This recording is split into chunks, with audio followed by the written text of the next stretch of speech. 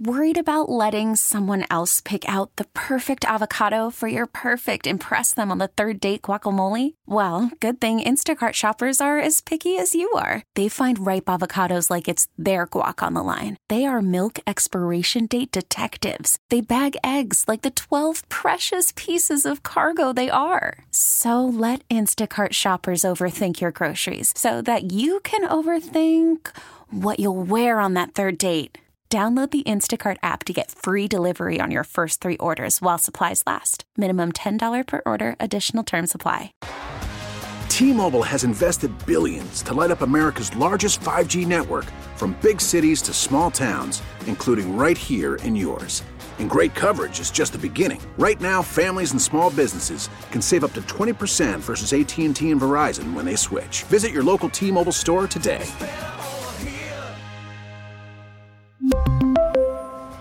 Plan savings with 3 lines of T-Mobile Essentials versus comparable available plans. Plan features and taxes and fees may vary. Right back at it on the Fan Friday night. It's a football Friday. Joining us right now is the co-host of the GoJo and Golic podcast. Weekday mornings from 8 to 10 a.m. Eastern Time. The pod is available on Samsung TV and where fans can listen to their podcast. It's Mike Golic Jr. What's going on? How we doing? Great, man. It's a football Friday, like I said, and I am a former college football player. I played at James Madison University and Monmouth University, so we're going to start right there. I know you know a thing or two about college football, and I got to ask, what are your thoughts about James Madison University versus the NCAA? It's their second year going from FCS to FBS, and they're an undefeated team. They're trying to compete. We got Pat McAfee on campus, College Game Day going there tomorrow. And they're trying to fight the NCAA, and it seems like the NCAA is fighting back. Yeah, and in a way that I can't really understand where the win is. Like, the NCAA has had I'd say a branding and strategy problem for a long time, meaning they profess to be about so many things, right? You remember, you see all the same commercials I do about going pro and something other than sports and all the dreams they want to tell everybody, yep, where they try and act like they got the athlete in mind, but then when they have actual opportunities to do this, like we saw with Tez Walker early in the season with North Carolina, and like this now, where there are so many easy opportunities to look at a situation through the lens of common sense and say, yes, we have rules in place for transitions like this, for schools that might not have approached this with the resources that James Madison did, or approached this scheduling-wise the way that James Madison and the Sun Belt did, in conjunction with each other, to make sure, hey, we're ready for this moment. We're going to not mix and match the schedule the way you're allowed to do with FCS teams in there. They don't need the training wheels that are normally the reason you have these kind of rules.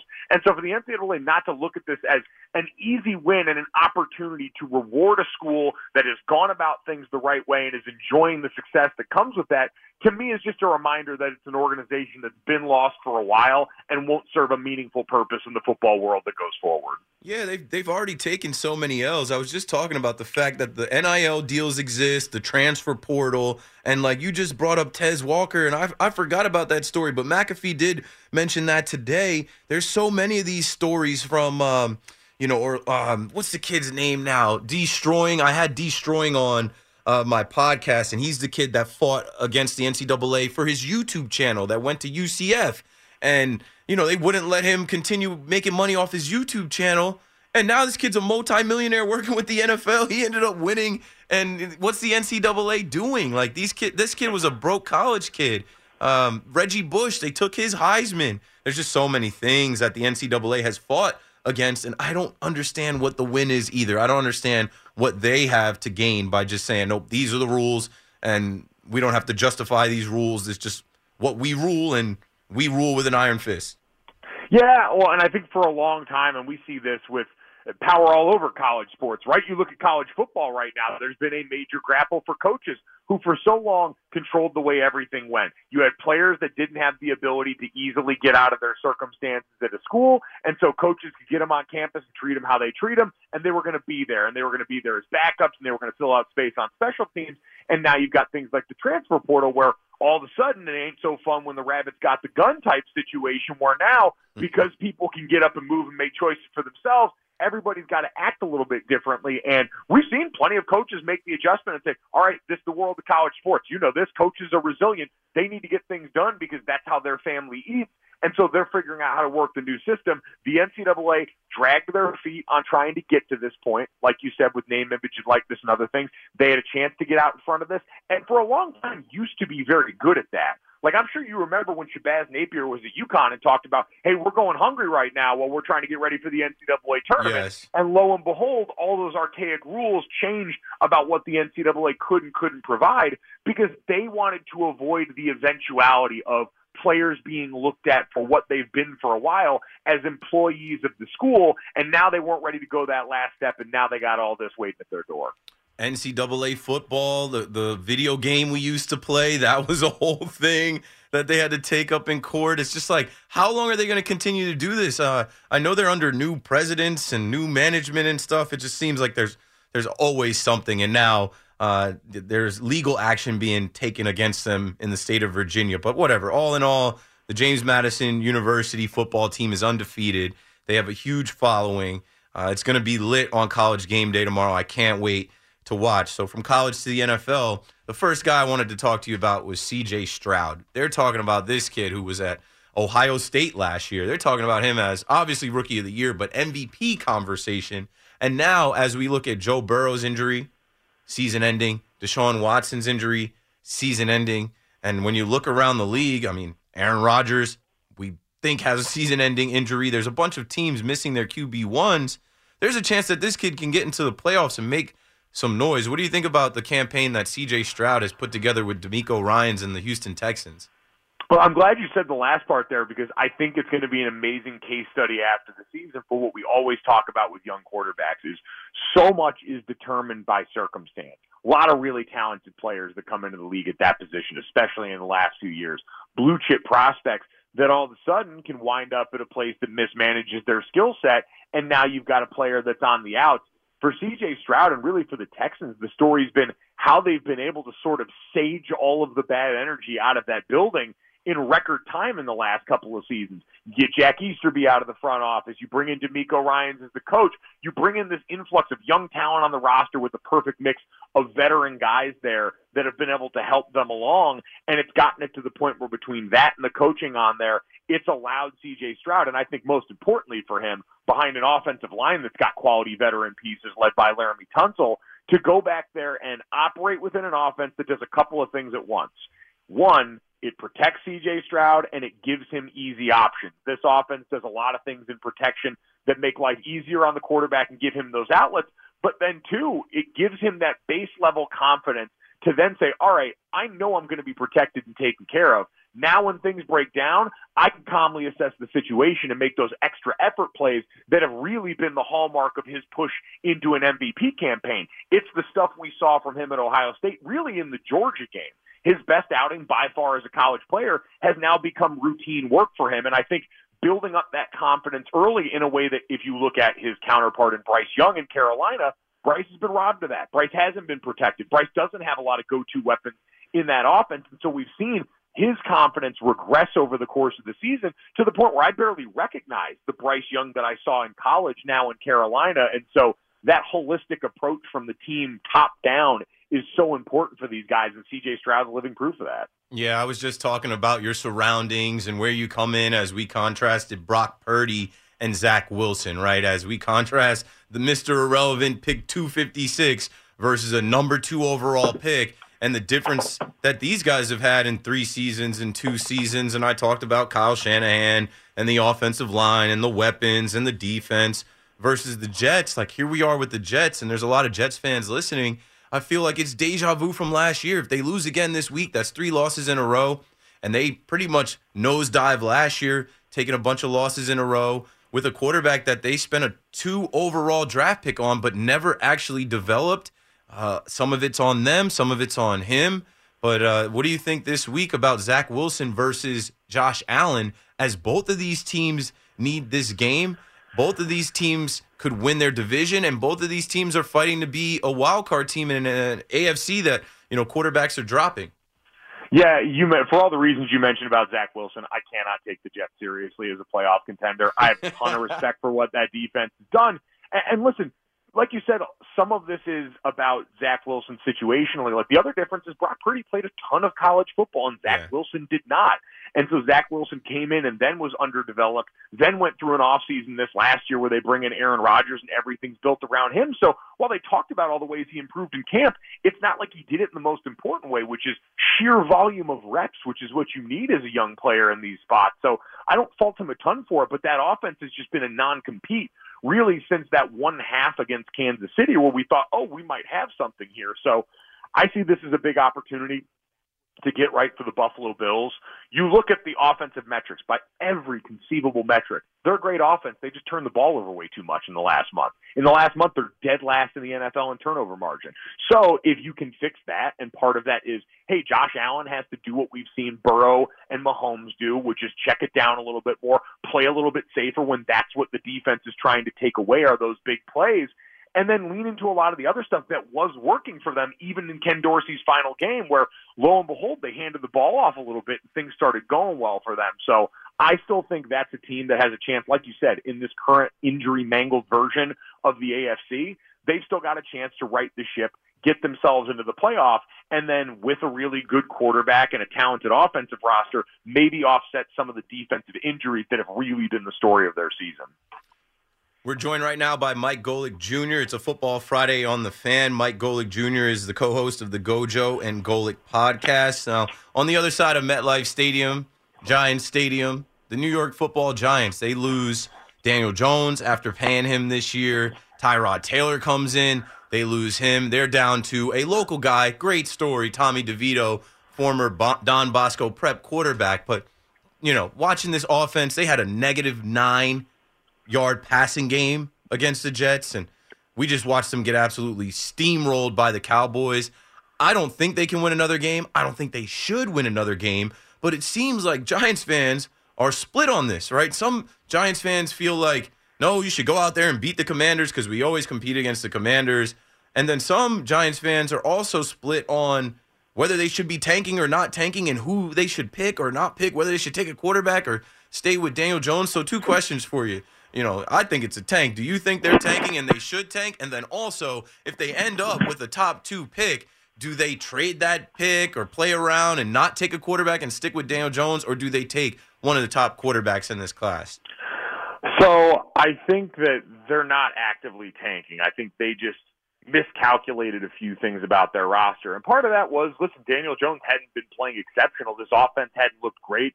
I don't think they did enough in addressing weapons in the offseason outside of Darren Waller that came over. And even with that, there were injury concerns that showed themselves a bit early in the season. The offensive line didn't take the next steps necessary. Andrew Thomas was out a bunch and really hurt that. But I think now with what lies ahead of you, it's going to be hard to win a lot of games when you're on your third-string quarterback for anybody, let alone with an offense that's really struggled and been through all these combinations. So now you get to that number 1 overall question, or really if you're in the 1-2 range. I said this year, a lot of teams have some fascinating calculus to do and fascinating math to do in their personnel department if you're in that range, because I don't know how you pass on these 2 quarterbacks, especially if New York, you owe Daniel a lot of money next year.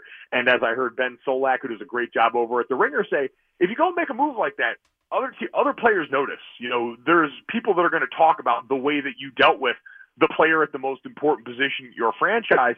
That being said, we've seen enough sample size to know Daniel Jones, very good quarterback, probably not going to take that next step and be great. Part of that's because of injury, opportunity, all these things. But if you're Brian Daboll and company, you don't have time to worry about that. You need to juice this thing now. And so I think if you're in that range where you can get Caleb Williams or Drake May, you probably need to get Caleb Williams or Drake May. Yeah, I've been saying that the whole. I'm like, if it falls into your lap like this, I don't care that you made the playoffs last year. I don't care that you got the coach of the year. You ended up defaulting into paying the quarterback $40 million because you didn't want to pick up his 5th-year option. Like, this is a rare opportunity with this quarterback class. Take the quarterback and don't complicate this thing. But you know, speaking of taking a quarterback, number 1 overall quarterback Joe Burrow, he's done for the season, and there's a lot of controversy around the wrist injury. And social media these days, I've been talking about how these young people are working on social media handles and taking videos and posting stuff. And that's kind of the crux of this whole thing. A video that came out of him with his wrist wrapped, his right wrist wrapped. and then he wasn't on the injury report, goes into the game, doesn't last a quarter, and people are now talking about the gambling implications and the fantasy football implications, and the Bengals should be punished. And I honestly think that they're going to cover themselves. I think that they're going to wiggle out of this because there's already a report that, Joe Burrow broke his hand and in college, and he always wears this wrap, and he came out and spoke and said, getting on a flight, I do that. I think they'll wiggle out of it, and they're not going to get that harsh of a penalty. What do you think is going to happen with the NFL's investigation into this whole thing? I agree, especially on a short week. Injury reports are tough because you're not really practicing, so they're always kind of like a wishy-washy version of, well, if we were practicing, so-and-so would be like this today. And so you can sort of fudge that. The bottom line is he was healthy enough to play to start that game. He did throw the ball, yes. Yep. Yeah. Like, we saw that plenty, so it wasn't like he walked in. It might have been close. It might have been on the edge, but it's going to be very difficult to prove that. I wouldn't be shocked if the NFL still tried to do something because, like you said, they got partners in the gambling and the fantasy space that are going to be looking at them like, are you going to do something about this? And probably want to send a message the way we've seen them do in other ways on the gambling front. But I think Cincy can make it awful hard on him. Yeah, in that same game, man, Logan Wilson, he was a hitman last night. He was playing violent. He tried to take out OBJ, Lamar Jackson, and he did, unfortunately, take out Mark Andrews for the season. There's been a lot of talk about the hip drop tackle, and we saw Tony Pollard get tackled that way in the playoffs last year. I forget who else famously was tackled that way and got injured. I think it's the next tackle to be outlawed, but I think it is controversial. I saw Ryan Clark and Bart Scott going back and forth about it. We're heading to a place in the NFL where it's like, how do you tackle guys? And how do you know if that's intentional or non-intentional? But I do think the hip drop tackle is going to be the next targeting or the next horse collar. What do you think about that?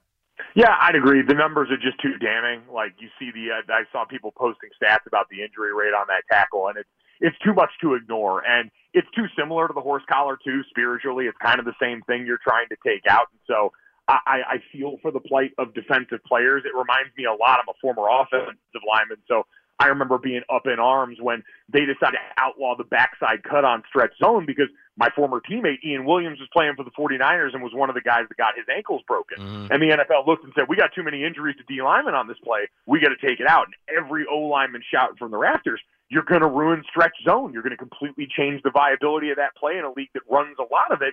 And the league looked and said, hey, listen, we got all these guys getting injured. We can't do that. And I think that's going to be the end result of this, unfortunately. So I get it. Defensive players got to feel like the walls are closing in on them. But the NFL already has a real tenuous relationship with player safety and public image. And so I don't know how with that data that now is circulating around, you're going to be able to avoid doing something about that. Call from mom. Answer it. Call silenced. Instacart knows nothing gets between you and the game. That's why they make ordering from your couch easy. Stock up today and get all your groceries for the week delivered in as fast as 30 minutes without missing a minute of the game. You have 47 new voicemails. Download the app to get free delivery on your first 3 orders while supplies last. Minimum $10 per order. Additional terms apply. T-Mobile has invested billions to light up America's largest 5G network, from big cities to small towns, including right here in yours. And great coverage is just the beginning. Right now, families and small businesses can save up to 20% versus AT&T and Verizon when they switch. Visit your local T-Mobile store today.